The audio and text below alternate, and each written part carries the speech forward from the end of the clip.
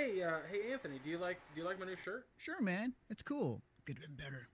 What was that? I said it could have been better. You want to fight about Yeah, it? I do. Let's go, chump. Hold on a second. We don't need to fight. We don't? All you need to do is go to 86.com and choose from one of their many designs. Franchises range from Skullgirls to Street Fighter and even BlazBlue. And if you check out 86 through this Twitch channel, use 86.com/?AFF=4 to let them know that Mission Star Podcast sent you.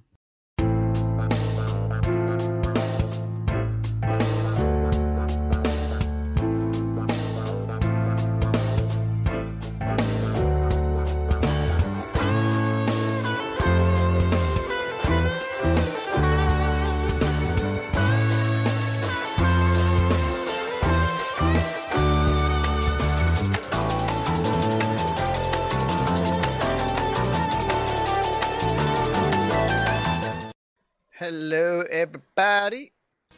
There we go. We got music. Mics are on. It's a Tuesday night. And welcome to another episode of Mission Star Podcast. I am your host, Anthony Bionis. And the one with me today, as always, he is the, what's the word I'm looking for? I am the Magneto to his blob. Greg Dietz. So, because I know that you didn't put it in the thing, and we're going to talk about it, or we're not going to talk about it, sorry, I want to mention it here. If you have a Switch, or I believe it's also on Steam, and I don't remember what are the platforms, but pointless out of that, go get Blaster Master 2, Blaster Master 02 from Inti Creates Games. I beat it yesterday. Like, I kind of played it off and on, and then finally played 6 hours of it yesterday. Fucking outstanding game. Awesome. Like, there's a good ending and a bad ending, and I did both. And it's so much fun. So yeah, go get it. It's only $10 too. Is there a review of this coming soon to the site? Yes, as soon as I can fucking record some shit. Like, I got 3, and I keep fucking meaning to send them to you, dude. So bad about it. That's alright.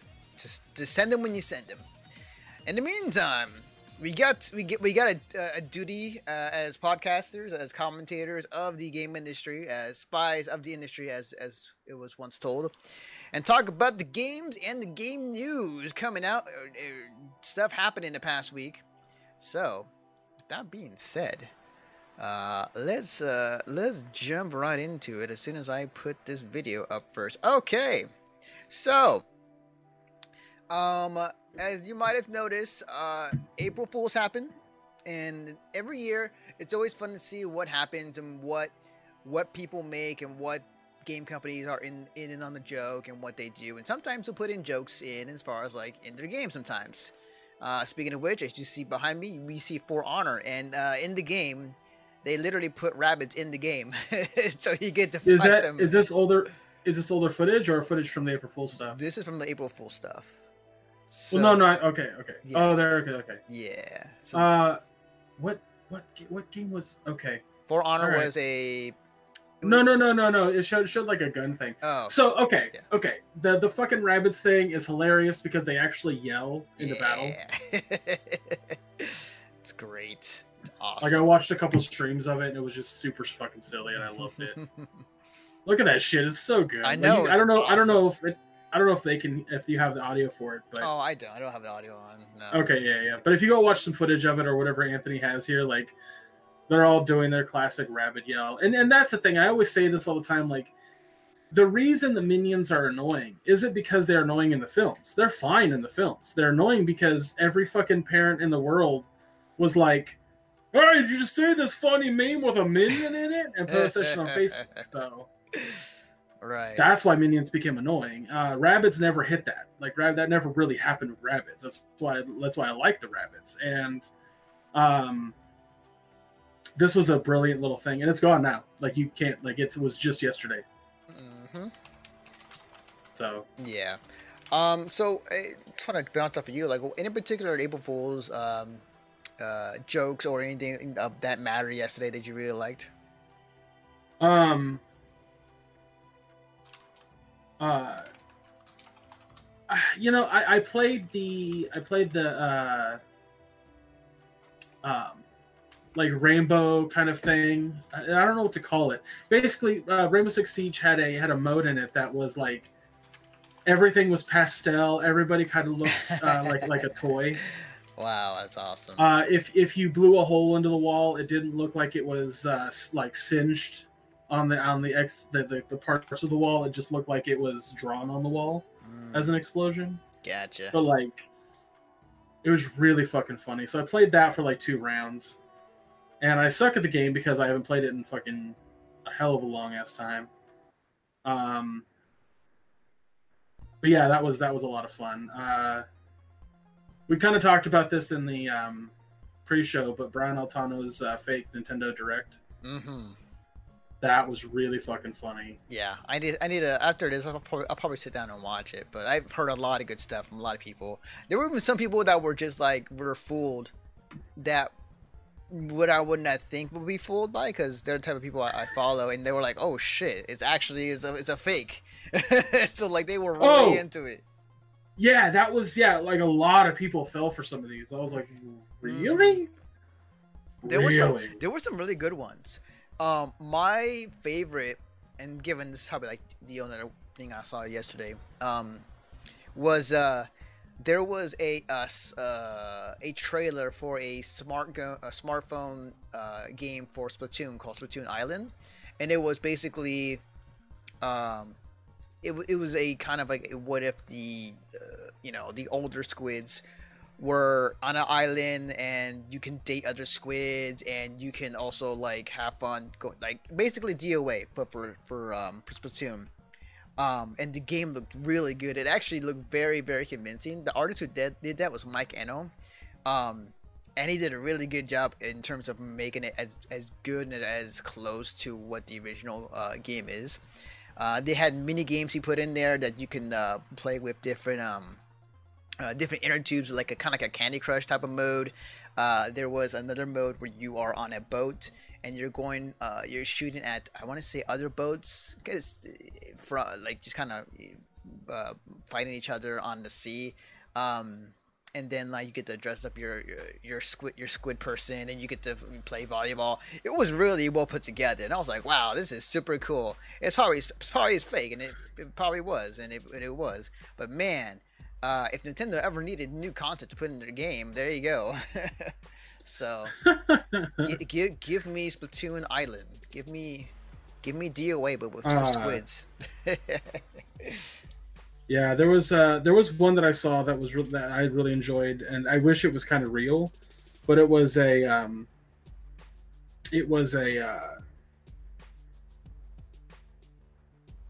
Labo kit where you could build Claptrap. Oh shit, that'd be great. Oh, I would love it so much. Yeah, no, it looked really good. Nintendo of UK changed Kirby to be a square. That was really funny. When I saw that, I was like, okay, so the joke is that he's a square, but it's just like Super Meat Boy, essentially. Ms. Yeah, kind of, but like 1,000 times easier. True, right? Very true. Very true. Very true. Oh, Platinum Games had one. Hold on, let's see what this is. Oh, that was good. I saw that. Platinum Games was so. I'll let you watch it, but I'll describe what's happening. Like a minute and a half. Yeah, it is. It essentially is. Think of the on the football show for Fox, you have like the robot football player that has the Fox Sports logo on his chest and what have you. Yeah. It's essentially the same thing with Platinum Games, where like it's a kind of ominous, like robotic Platinum Games robot, but like it's a hype. It's supposedly is a game for dealing with business and all that jazz, and they're trying to make it look cool, and it's hilarious and it's awesome. So, oh right, and then the reveal at the very end, I forgot, he takes off the mask, and it was no other than Kamiya himself. So you can block people now. So, another good one I saw yesterday was because there's already a model of him already in the game or in a trailer, but like I'm pretty sure if they wanted to, they could put him in the game. Harada was like the next announced character in Tekken 7, and there were screenshots of him like doing some moves, which is hilarious because like I kind of wouldn't put it past Bandai Namco to do it. But I don't think Harada is that vain to put himself in his own game. But that was cool. That was awesome. That was pretty cool to see. Oh shit! One website did. It was a Switch exclusive called Rare Replay 64, and it was 10 Nintendo 64 games, including GoldenEye, coming to the Switch. Oh fuck! Man, that must have fooled a lot of people. Why would it fool me? Sega Mega CD Mini. That's really fucking funny. Absolutely, yeah. There's some good ones. A book sleeve for your two 3DSs to make them play like a not 3DSs, I'm sorry, for your two Switches to make them play like a 3DS. That's great. That's awesome. That is super good. That's really fucking funny. I see Splatoon Island here. Oh, Sonic Battle Royale. I did not see that. Oh, are you going off the Gamma Sutra page or? No, NintendoLife.com. It was just doing a bunch of them. Yeah, Gotcha. There's an IGN one that's like. I didn't look at this one, but I love the fact that like in Final Fantasy 15, like they put on like heads of anime characters from what was it? Pop Team Epic on some of the characters, which is great. And for those who don't know what Pop Team Epic is, think of Tim and Eric, but in anime form. So it's weird and it's a weird ass anime. Awesome. It's a weird ass anime. Yeah, I love fucking April Fool's Day because that's right. The Doom account put out a picture of a new Doom experience called The Joy of Slaying, and it's like the Doom guy painting with blood. Yeah, that was great. That was awesome. But yeah, there's also a list of like just what websites did and whatnot, like Tinder's fucking height verification. That's awesome. That's fucking funny. Yeah. Maybe next year we'll try to do something. We'll see. I got the power. I had to take. Well, All Queued Up did a thing. Oh. The fucking pickle sandwich, the pickle Big Mac. That's funny. Right. That's right. You guys did do a thing. Yeah. So go to allqueueduppodcast.com and check out the latest episode. It's only 5 minutes long, but Josh and I kind of had fun with it. So. Somebody have to go check it out. But yeah, that was April Fool's in a nutshell from yesterday. Now we're going to back into some real news, and I say that with love. So. Let me bring up the article real quick. This was reported off of TheVerge.com. It's written by Andrew Liptic. Sega will release its Genesis Mini Retro console on September 19th. It will cost $79.99 with 40 games included. At Sega Fest 2019, Sega announced they will finally release a retro version of its Sega Genesis console later this year. The Sega Genesis Mini and the Mega Drive Mini in Japan. The device will come with 40 built-in games and will hit stores on September 19, 2019. According to Kotaku, the Genesis Mini/Mega Drive will have slightly different game lineups when released. The Japanese version will include Castlevania Bloodlines, Comic Zones, Gunstar Heroes, Maru Monogatari Ichi, Powerball, Puyo Puyo 2, Rent-A Hero, Shining Force, Sonic 2, and Space Harrier 2.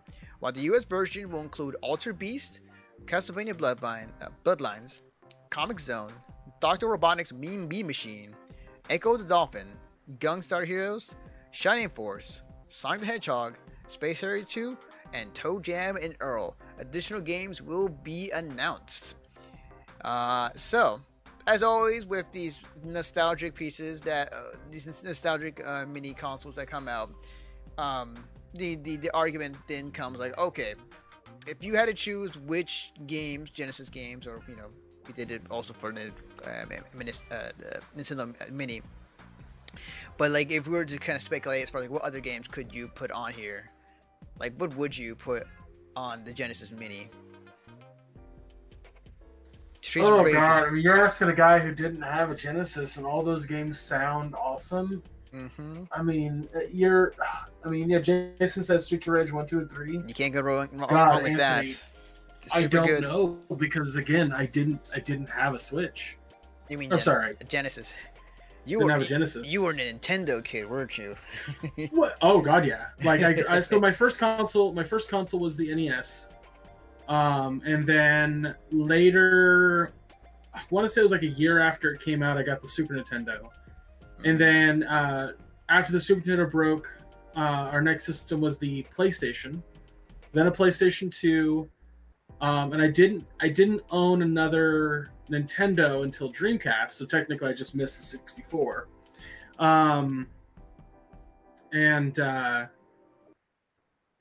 The only Sega console I owned was a Dreamcast. Yeah, same here. Internal Champions. So like oh god, that'd be great.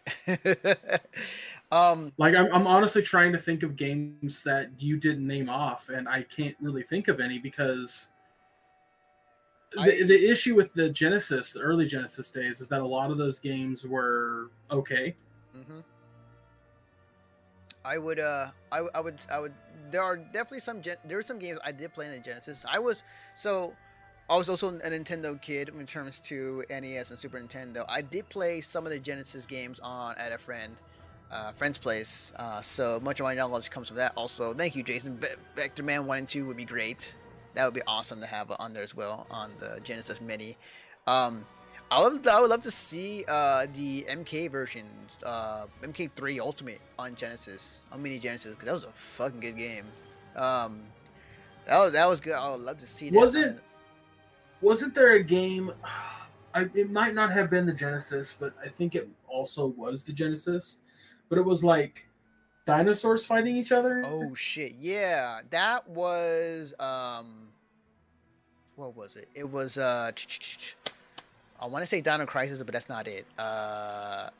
It's there two. I know it. Primal Rage. Primal Rage. Yes. Primal Rage. Yes. No, Bloody Roar was the that was the PlayStation one, and you could change into animals in the middle of the fight. I remember that. Yes. No, I remember PlayStation 2. Yeah. What's up?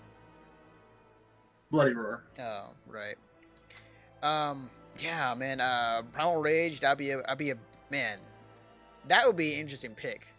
To put on the Genesis Mini. Yeah, I'd be interested to see what else they put on there in terms of like what other. I'm gonna pop up a list actually because some of this stuff. It's been a while since I played anything on Genesis. Obviously, there's gonna be a lot of Sonic games on there. Just because Sonic was a huge thing on the Genesis. 1, 2, and 3. Mean Bean Machine been on there is gonna be fucking awesome. Let's see, Genesis games. Ooh, what about the X-Men game? The X-Men arcade game, because that was on the Genesis. So I would love. Did you say Gunstar Heroes would be on there? Yes, Gunstar Heroes is gonna be on there. Okay. Which is another classic. Right. Let's see. I'm just gonna pop up here. First thing comes up, the Addams Family. No. Maybe the Lion King will get on there. Dynamite Headdy might be fun to play again. Yo. Oh, Castle of Illusion. Ooh, god, that was a good ass game, man. Yeah. That was fucking awesome. Michael Jackson's the Moonwalker. Let's bring in the Cheeto Man video game. That'd be great. Cheeto Man, Cool Dot. Did you say Echo the Dolphin? Echo the Dolphin, yes, it's gonna be on there as well. Okay, all right. Yeah. Let's see what else we got on here. It's so fucking hard for you to ask me about Sega games because I just did not grow up with one. Right. Double Dragon, yeah, it'd be cool to have that on there. Outrun, oh yeah, that's got to be on there. Hyperstone Heist. What was it? It was Virtual Fighter. That was on Sega Genesis, I want to say, right? Because I know. Hang on. Virtua Fighter? Yeah. I thought that was a PlayStation game. Let's see. Virtua Fighter. That came out on. No, that was Sega on the 32X. That's right. So, yes. That'd be cool to see. Alex the Kid. Strider. Yeah. Was Strider on the Genesis? Yep. I'm looking at a list of top Genesis games, and they're basically just voted on by people. Oh, gotcha. I would love to Oh, fucking Christ. It would be awesome if this game could be on there, because I know I played the shit out of it. Spider-Man and Venom Maximum Carnage. Yeah, I played some of that. I didn't get past the first level because I was confused on what you're supposed to do. So, but that'd be cool. That'd be awesome if it got on there. I would love, because I played it on a Genesis. I'm not sure there's a Super Nintendo port of it, but I would love to see Contra Hardcore or Hardcore Corpse. I forget what it's called.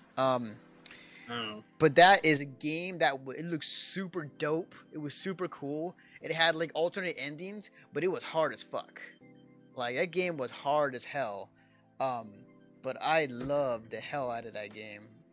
For those who don't know, definitely look it up. It's a really fun game.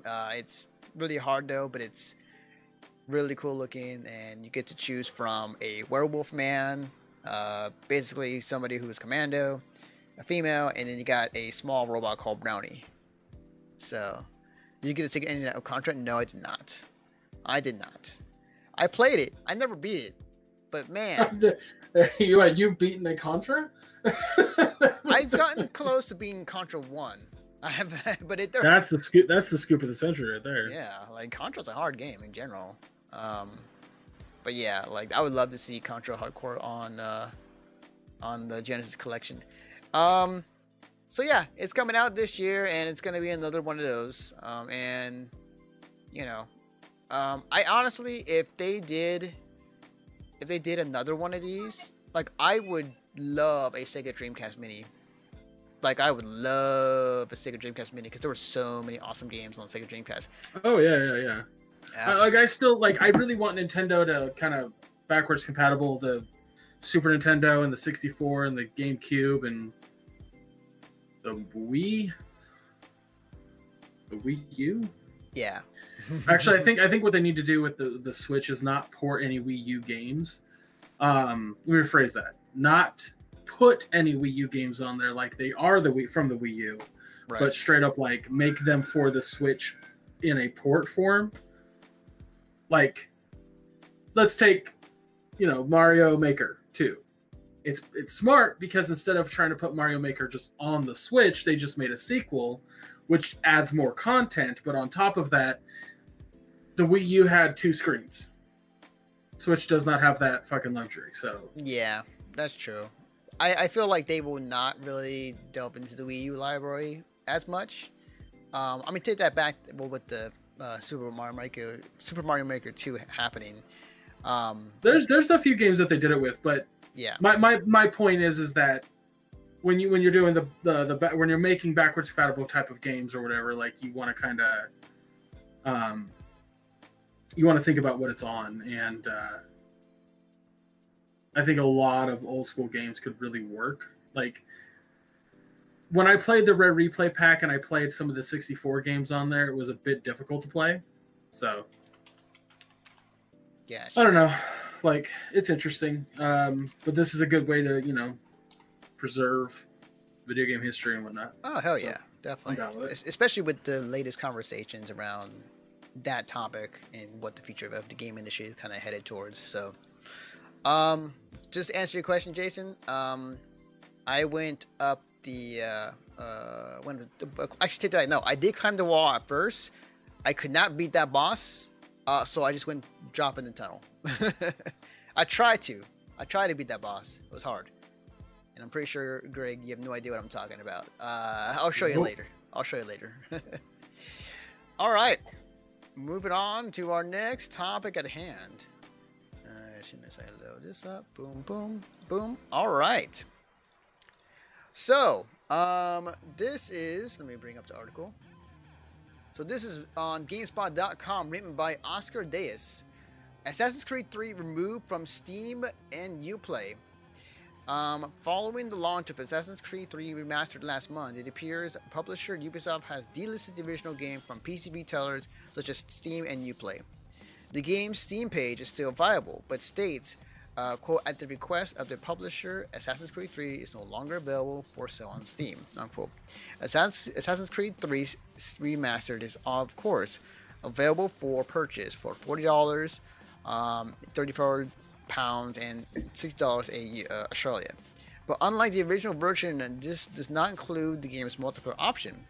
GameSpot has reached out to Ubisoft to confirm why the original version was removed. It should be noted that the listing does not prevent existing owners of Assassin's Creed 3 from downloading or playing the game. It merely prevents anyone else from purchasing it. Assassin's Creed 3 Remastered, meanwhile, is included in the Season Pass of Assassin's Creed Odyssey. So, Assassin's Creed 3 is being taken down from Steam and Uplay, and part of the reason, I think the reason why, is because Ubisoft seems to be more, I'm gonna say more inclined, but like they seem to be having that that friendship, or that, you know, bringing over the Division 2 to the Epic Game Store, and it seems like they are definitely, from the looks of it, more supportive of that platform than with Steam and Uplay, which is weird to say. Now I'm thinking about it, but yeah. Well, I mean, Ubisoft's they're trying to figure out a way to make a little bit more money than using third parties. Yeah, and which is weird though, because like they have their own like platform. They have their own like thing where they can launch what do you call it? Like an online store of themselves with Uplay, and sell their games through there, and don't have to worry about any fees or whatnot. So it's kind of interesting to hear that they are taking it down even from their own platform and just going to sell it on over at Epic Games, at least for future purchases. If you ever have the game, well, again, and I can't stress this enough, Anthony. Like, you also got to think from the perspective that Epic Games is, you know, giving a higher percentage of profit to the dev / publisher. Right. So I think Ubisoft's looking at that angle.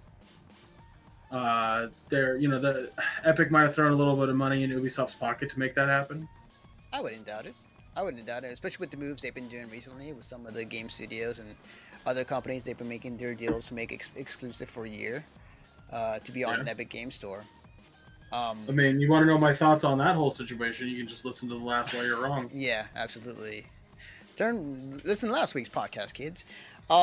This other thing does bring up, and it's something that's been talked about more, and we kind of talked about in the last segment. It's just the preservation of games, and you know, the future of, you know, yes, all digital have its benefits, has its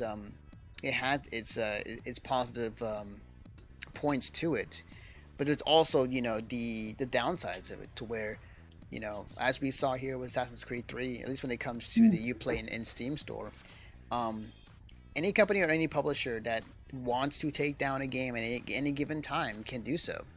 And if that game is gone, it is gone forever, or depending on the company. And this raises questions because of the Google Stadia and how that is shaping up. Well, I'm gonna well you on this one, Anthony, because if you remember when THQ went under, what happened to all their titles? Other companies bought them up. Yeah. So it's still possible that even if a company goes under, like let's say Ubisoft completely dies, other studios, other, you know, big name companies could up and like take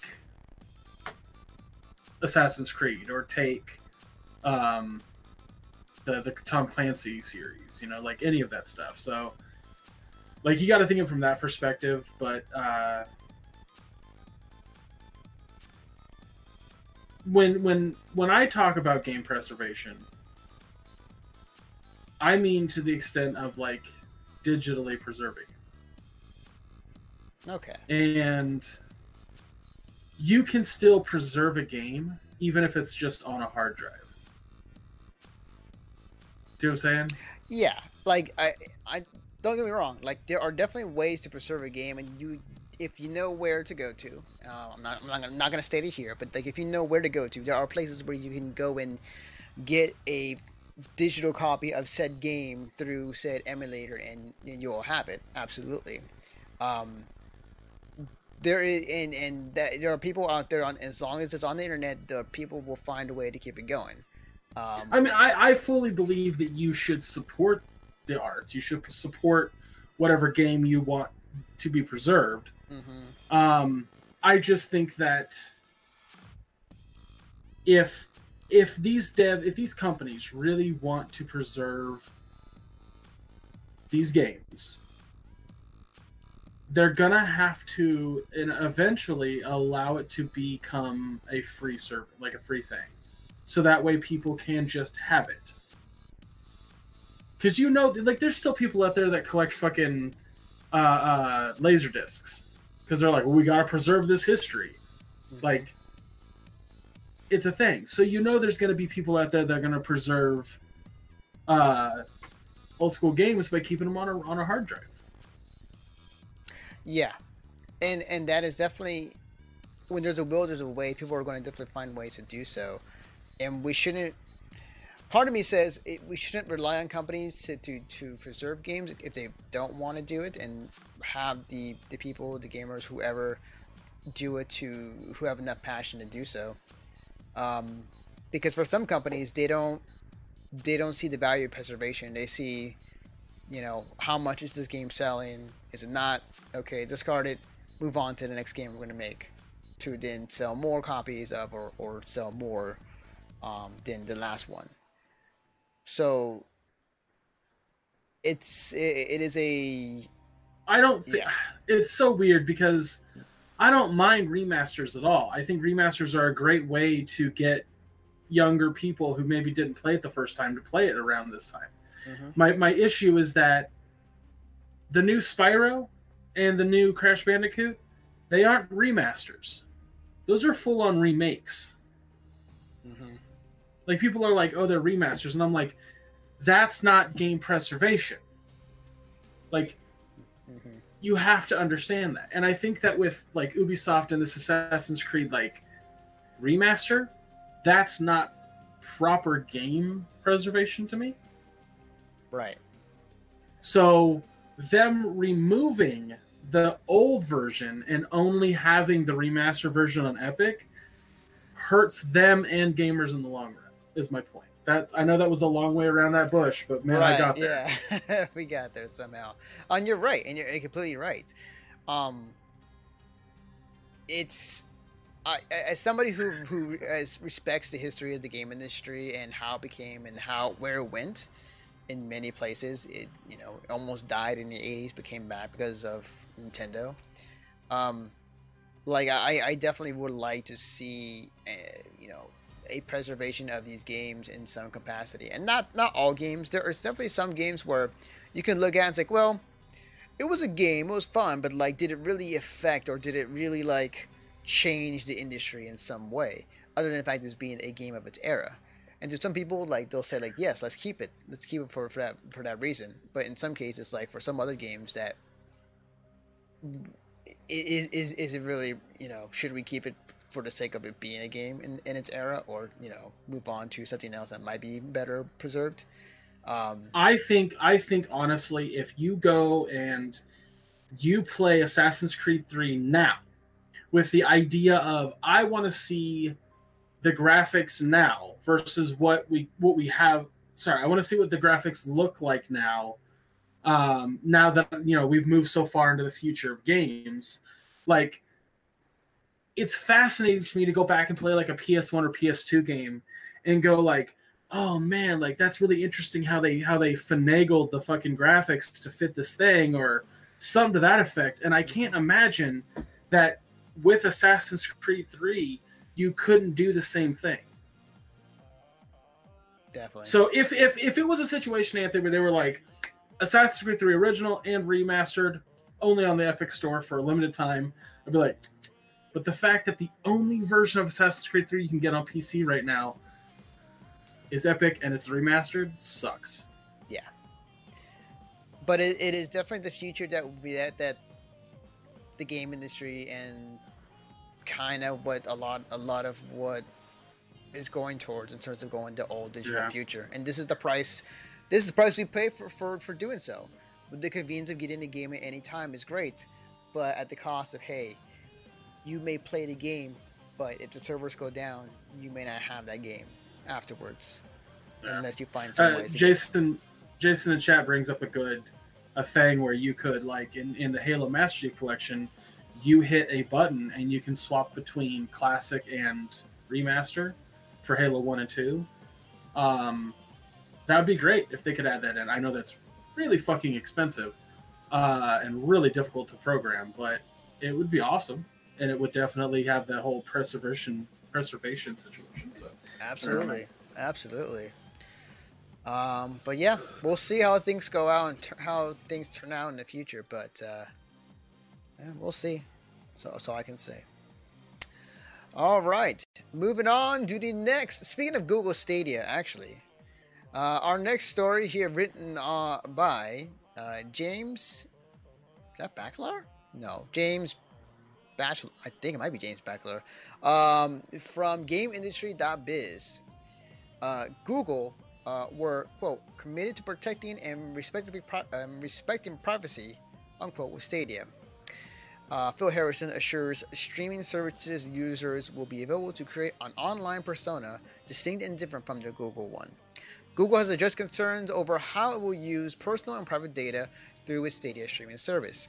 The internet giant has been under scrutiny for how it uses people's information, particularly since it received a record £50 million fine by French data protection watchdog CNIL earlier this year for making it harder for users to understand how to opt out of data processing for personalized ads. Concerns also arose from patent applications likely connected to the Stadia controller, mentioned relatively memory that will store account information and preferences on the device. When Stadia was announced at GDC 2019, questions were raised about how Google will use personal information and other data gathered by the service. GameIndustry.biz discussed these concerns with Vice President and General Manager Phil Harrison. Quote, "This is built on top of Google's very robust privacy and personal information policy, and we will not change that policy through Stadia," unquote, he told us. Well, the account you use for Stadia is built on top of your Google account, but of course you'll be able to have an online persona that is distinct and different from your Google persona. We are committed to protecting and respecting users' privacy every step of the way. Stadia was announced at GDC 2019 last month and will enable users to play video games across multiple devices, from smartphones and tablets to TVs via Chromecast without it needing to install or download. So, interesting to hear them say that, although I feel like they want to get in front of it because of the most recent social media debacle with Facebook. And how they brought Zuckerberg to the stand essentially, and asked some various questions about, like, how was this data being used? Why is there so much of it? And Google's getting in front of it because they are a big tech giant. They also had their own situation recently. Mm-hmm. Like the CEO was in a Congress meeting with a bunch of old people who didn't know how the internet worked, which was hilarious to watch. Honestly, if you haven't watched that video, go find it. It's absolutely fucking hilarious. One of the guys was like, "So explain to me, sir, how my granddaughter can have a picture of me on her phone. Explain how that works." He's like, "She has a picture of you on her phone?" And he's like, "I didn't send it to her. How does she have a picture of me?" He's like, "Did she get it off of your Facebook?" Like, it's kind of that attitude. Like, right. The way the congressman was talking was like as if she just got the picture because there's some like weird connection. It's a whole dumb thing. It's really funny. But I mean, that's the thing that kills me about people in the internet is there's this fear that Big Brother's watching you. There's this 1986 George Orwellian fucking idea that everything you do is monitored and documented and taken down, and you're just kind of fucked always somehow. And my argument to that is always stop fucking worrying about that. Like, are you murdering people? Are you doing shady shit? Are you money laundering? Then chill the fuck out. Why do you care? If you're not doing anything illegal, there's nothing to worry about. Like, if I fucking walk, like, here's the thing about DoorDash. I'm gonna turn on my light while I'm telling you this because this is the funniest thing. I was gonna say, like, you've been talking in the dark. Yeah. Oh, there we go. So I've been doing DoorDash for a while, and here's the funny thing about DoorDash. I have to walk into a ton of restaurants, right? Mm-hmm. My fucking Facebook sucks right now. Because Facebook's like, oh, did you want to go to TGI Fridays? How about Chicago Fire? Oh, did you like Wendy's? And I'm just like, oh my God, I get it. It's really bad right now because it just keeps noticing where I am. But I get it. They're just trying to advertise to where they think I've been. It's this like AI like monitoring my locations. And I don't ultimately care.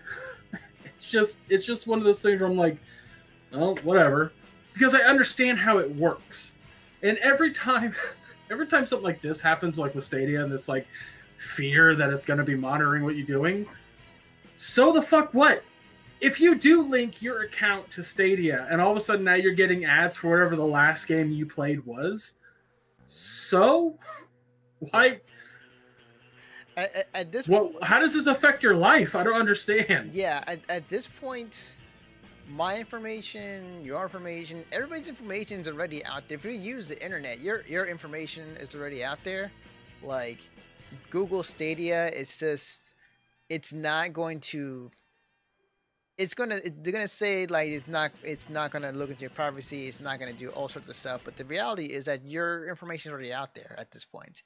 Like at this point, even if it was, it wouldn't matter. Yeah, absolutely.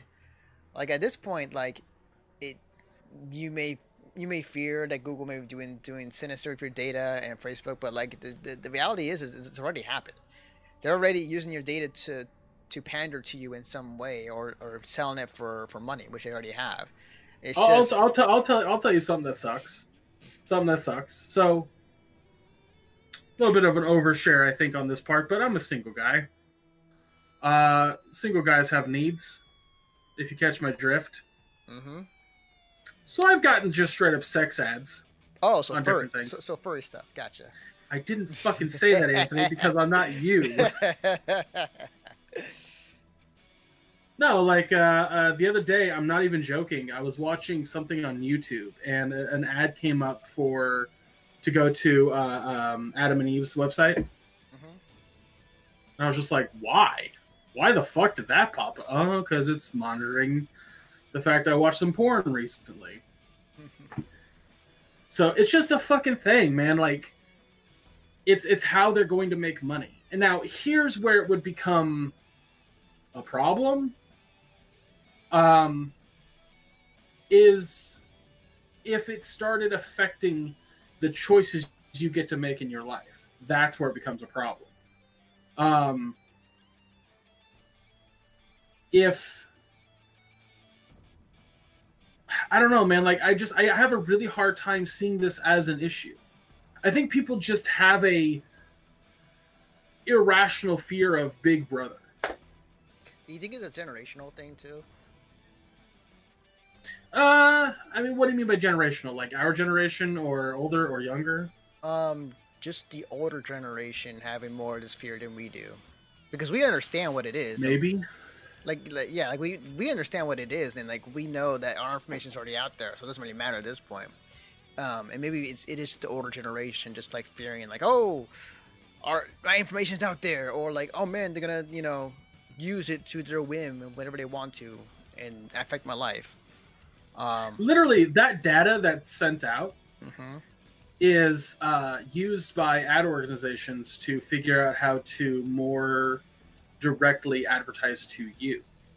Now, I would argue and be fucking like, hey, don't fucking do that if, like, all of a sudden your email is given out or your phone number is given out or just straight up your identity is given out to an ad agency. No, don't do that. You advertise on my Facebook, you can advertise on my fucking YouTube videos, and that's it, guys. Just don't do any more than that. Like, it's not necessary. I don't need to be driving in the future down the fucking freeway and they have an LCD billboard that all of a sudden, like, as I get closer, like, it switches and advertises directly to me, and it's like, hey, Greg, have you tried the Fleshlight? And I'm just like, what the fuck? I don't need that. Right.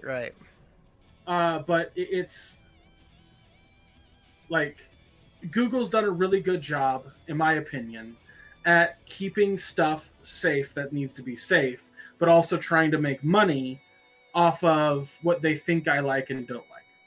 Mm-hmm. So I ain't fucking worried about this. Yeah, same here. Nobody else should be. I'll end it on this from the chat from Jason. This sounds like it comes back to phone tracking, knowing where a phone is the whole time, and had to explain in what was in print to allow help find someone who was kidnapped. Hold on, and had to explain was in print. I'm not sure what you mean by that. To allow to help find someone who's kidnapped. What I think he's trying to say is that someone was kidnapped, their phone's location was able to be tracked to the location where they were. Ah, gotcha. They were found because of this, GPS in all of our pockets. Oh, gotcha. But people were freaked out over it. Like, people took, instead of people going like, oh, that's a really cool feature, it turned into, oh God, I'm being monitored at all times. The CIA is in my pocket. Like, that's what people took over. Gotcha. Okay. That makes sense. All right. Well, it is, I think, that time. Greg here has been just waiting. He is just full on erect.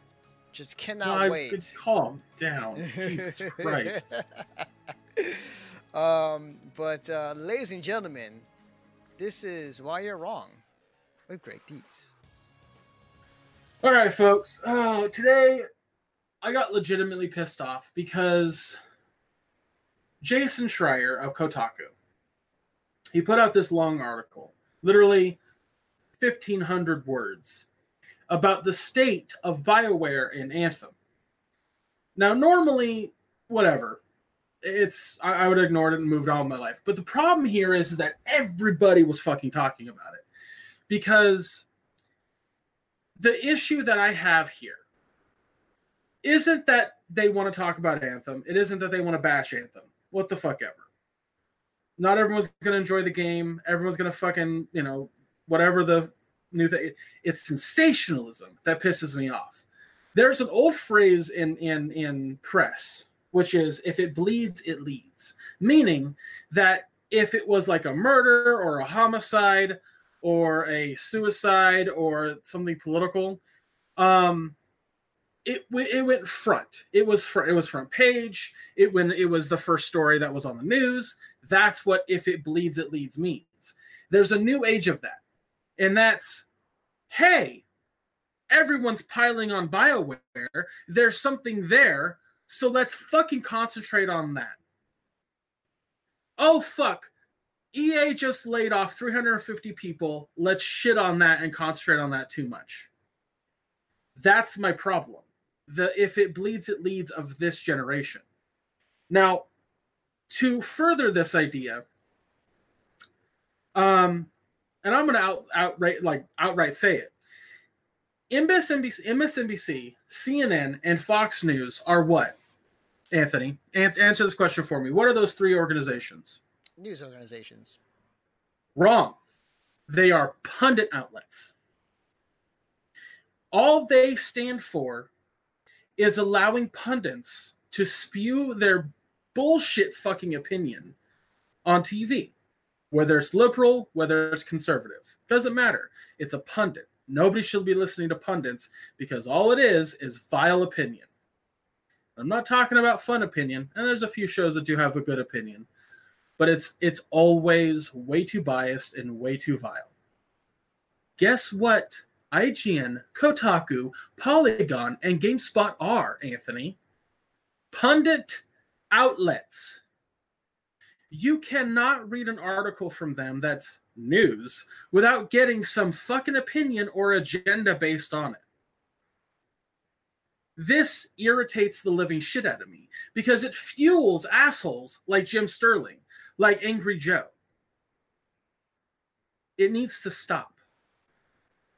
It really needs to end. But I say that, and I know full well, Anthony, that it won't end because people will still gravitate towards it. People will still read it.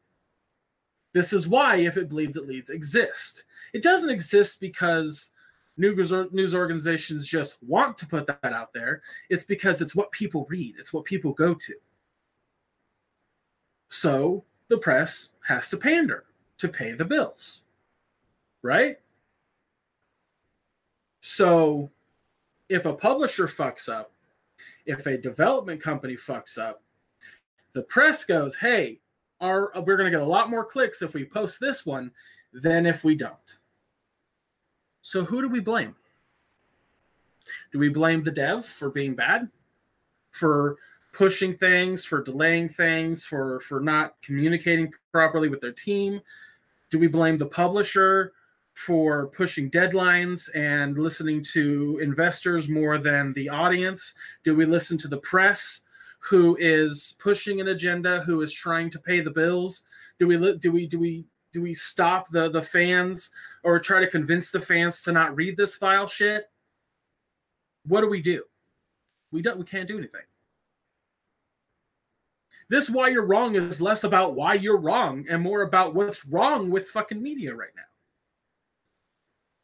It's a legit problem that we can't find news organizations, or at least in a big format, that just tell the news. I don't hate Jason Schreier. As a matter of fact, the article's interesting. But the problem with the article, and a lot of what I noticed in it, is something that I've seen journalists do in the past that irritates the shit out of me. He claims to have talked to 19 people at BioWare, ex-employees, who worked on or around Anthem. And all he does is he quotes them by saying a BioWare employee. Nobody is cited in that whole fucking article. That is bullshit. It's nonsense. How am I supposed to trust Jason Schreier? Because he works for Polygon? Because he wrote a book? I'm taking everything that he wrote in that article with a grain of salt. Now, on the other hand, BioWare, the fuck are you thinking by releasing a goddamn fucking 3-paragraph thing going, nothing's wrong here, everything's A-okay?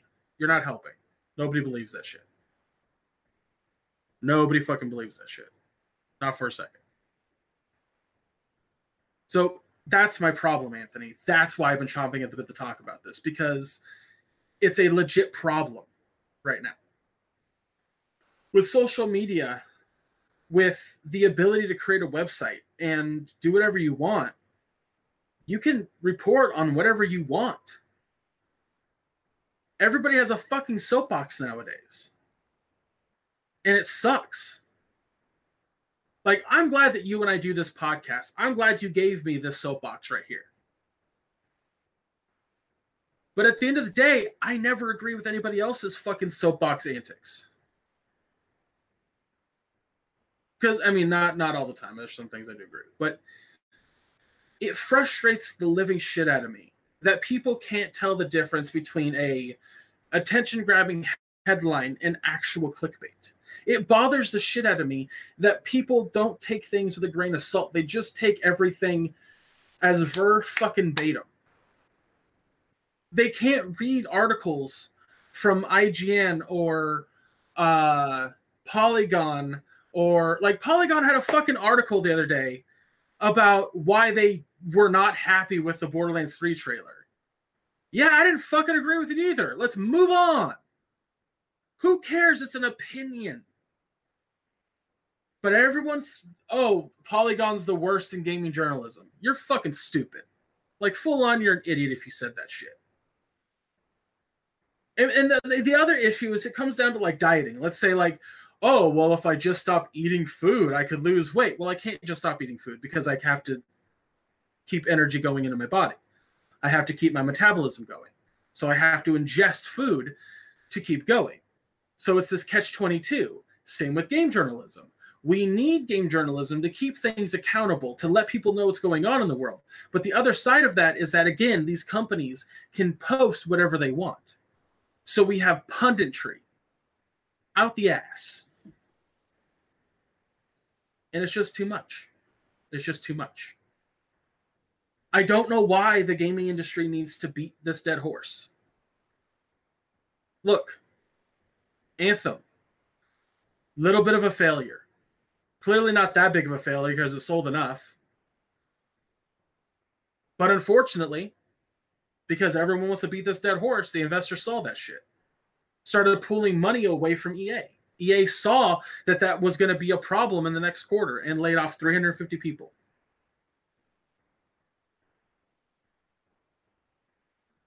There's a ripple effect with this shit. A absolute butterfly effect that happens when you choose to read sensationalist news organizations. Whether it's gaming, movies, comic books, politics, it's a problem. And I know that our audience is not big. And I know that our audience is awesome. I'm glad you guys are listening. But at the end of the day, you gotta do what my dad has told me since I was a kid. Believe none of what you read and only half of what you see. And then that way, you're skeptical. That way, when somebody like Jason Schreier writes a 1,500 word article and doesn't cite anything that's noteworthy, you can walk away with a grain of salt going, maybe some of that was real and some of it wasn't. So that's it. There's no why you're wrong. There's no fucking at the end of a goddamn movie moral lesson to fucking take away from this that I can really give you. It's just something that's been eating at me. Today was the straw that broke the camel's back. I was going to talk about something entirely, but then that article came out and I saw everyone's reaction. I really love Jesse Cox and respect him, but he just read that and was just like, BioWare's in a crisis! And I'm just like, okay, so you just fucking took it verbatim. Cool, Jesse. Neat. Great. So. And that's why you're, well, and that was Greg's segment. I can't say that's why you're wrong. So that was Greg's segment.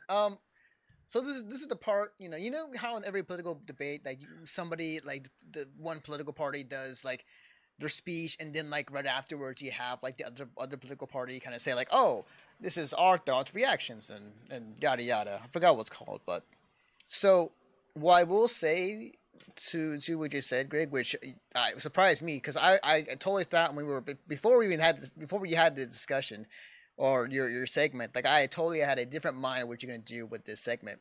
Yeah, I was curious, where did you think I was gonna go? I thought you were like going to hate on Jason Schreier, like hate this article is bashing on Anthem, and like we need to stop this and all that. I thought you were gonna go in that direction, which you kind of did, but not full on. No, I think that, like I said, I think that that the article is very well written, very well structured. It flows nicely, but there needs to be an accountability situation when it comes to reading that kind of stuff. You have to take everything with a grain of salt in that article. Like, I guarantee you some of that is as factual, and I guarantee you some of it is not. Jason did his due diligence. He did his work. And for that, I respect the shit out of him. But man, I read that and I just went, you started off the article, the first paragraph is making it sound like it was a bad thing that the title got changed. come on, dude. Like, you set the tone outright. And I knew where the article was going. And there's a whole fucking paragraph diatribe part where he just is like, is this the problem? Is that the problem? Is this the problem? Is that the problem? Is this the problem? Is that the problem? Is this the problem? Is that the problem? Like, I'm not kidding. Like, if you read it, there's a whole fucking part where he does that because it's a writing, a journalistic writing technique to pad your article. And I see that too often when it comes to this kind of stuff, Anthony, where there's a sense of pandering. There's a sense of what do people want to hear, which is totally something they teach you in journalism school. But at the end of the day, I just can't subscribe to that kind of way of thinking. And I think too many people, Anthony, look at that and they just go, they look at that article and they don't question it.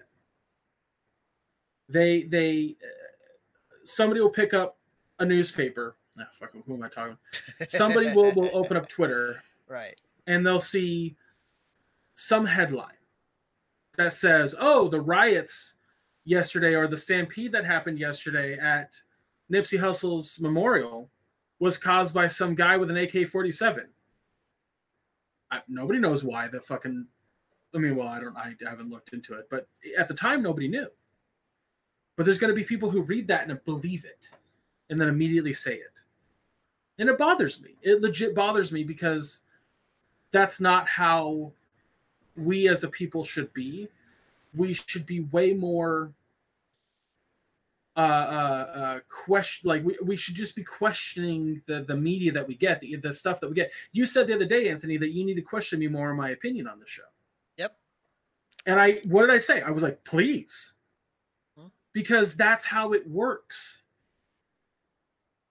If we want to get to the bottom of things, if we want to get to the facts of things, we can't just take one person's thing as fucking concrete. And you're right. Fact. And you're absolutely right. Like, the one thing I wanted to add or wanted to say, or my mind thinking before you did this segment today, is that you're completely right, and we do need to question things. We do need to, ask, where'd you get that information from, like yada yada yada. When it comes to Jason Schreier and his article he wrote, one of the things I wanted to point out is, like, this is just me assuming, but that's only because of what, take it with a grain of salt for what I'm about to say, because I did take a journalism class first year of college, so using that bit of knowledge I have in there. But I wanted to point out that maybe the reason why Jason didn't name drop the 19 people that he interviewed or that was in the articles, maybe because those people that wanted to be interviewed didn't want to put their names in, like, full on in the article for career or whatever reasons they may have be. And often used as an anonymous source, or still say they're Bioware employees but not full-on names. And the other thing I wanted to say was, we're never, so, like, if, like, these stories need to be told one way or another, and there's always two sides of a story. The thing is, though, is that with this situation with Anthem, are we really going to hear what happened with the game from EA, from BioWare? Are they really going to say everything what happened, warts and all? They're not. Ultimately, Anthony, the takeaway from this is there is, and we've seen it, clearly a problem with AAA development, I should say. AAA development. There is an issue. And I think the best solution to this issue, because whether or not those, let's say all 19 were true, there are literally hundreds of people that work in BioWare. So that's a very small percentage of people who work there. And maybe those 19 people had just really bad experiences, right? If you talk to my mom and you talk to me about working in Walmart, because we work there at the same time, you're going to get two different accounts. You're going to get two different opinions. My experience was garbage. Her experience was great. So that's my point, is That's why let's say all 19 of those stories that he put in there are true, right? Mm-hmm. Benefit of the doubt. There are still a ton of people that work there that probably don't feel that way. You have to keep that in mind. They're like, just by sheer fucking odds, Anthony, there has to be. Because if, at the end of the day, let's say 3/4 of that workforce was that unhappy, they could strike. Easily, they could strike. Now, of course, there'd be scabs that get brought in, all that jazz, but whatever, that's besides the point. The point that I'm making is that you have to keep that in mind, that there has to be a bunch of people there that do not feel the same way as those 19 people. But if there is that kind of tension, that kind of problem with AAA development, the best way to handle this is to unionize game development. Absolutely. Because it'll eliminate any problems. Absolutely. Which, funny enough, that was actually one of the things I saw on Twitter today. It's like voice actors were coming out and hashtagging support devs. Because the talk of game unionization has been much more apparent this year, especially, and have become a much more of a growing thing. And I hope it happens, and I hope that things like a union comes in, and if the case, if the situation is as real as it states in Jason Schreier's article, that things like that would not happen in the future if a union is involved in some degree. It's going to be really hard and really messy to get an organization like that going, because there's actually a couple groups that have been working on it for years now, so it's not like it's not around the corner. But the biggest hurdle coming from that, Anthony, is you have to set it up properly to where the unions work with the higher ups. They there has to be an even working ground. Yeah. And if things get unionized the way that I hope they do, where like you can only work in the industry if you're unionized, much like with the voice actors or Actors Guild, there's going to be a lot of times where game development, like, we're not going to see a game, like, we might hear about a game and then we won't see it for another 4 years. Game development will probably be, I don't want to say doubled, but damn near. Yeah. So we'll see. I'm just saying, like, we'll see. Like, it's we're gonna see a lot of, like, if it happens, we're gonna see a lot of people getting angrier and angrier because these certain games aren't coming out or whatever. But as I've pointed out before on this podcast, as you've pointed on this podcast, there's so many fucking games to play that if you broaden what you want to play and how you want to play games, you're never going to be bored. Agreed. There's always something to play, whether it's indie, AAA. There's always something to play. Agreed. So I guess we're still friends, huh? You can't assume where I'm going to go, Anthony. You know I'm smarter than that. Yeah, I totally had a different mindset. All right, well, with that being in mind, it's time to end the show. So before we go, Greg, where can they find you on the internet? You can throw all your vitriol and hate towards my opinion on Twitter. I'm more than willing to have a discussion on there. If you truly, honestly, like, all joking aside, if you disagree with my opinion and you want to have a conversation with me and you want to maybe throw a different opinion at me, I'm more than willing to hear it out. But that's at Chub Rock Geek. You should have seen it above my name, the whole podcast. I also have an Instagram and a Facebook, but whatever. A YouTube channel, Chub Rock Geek channel. I never fucking post on there, but there's old videos on there if you want to check those out. I also stream sometimes on Chub Rock Geek on Twitch, or at Chub Rock Geek on Twitch.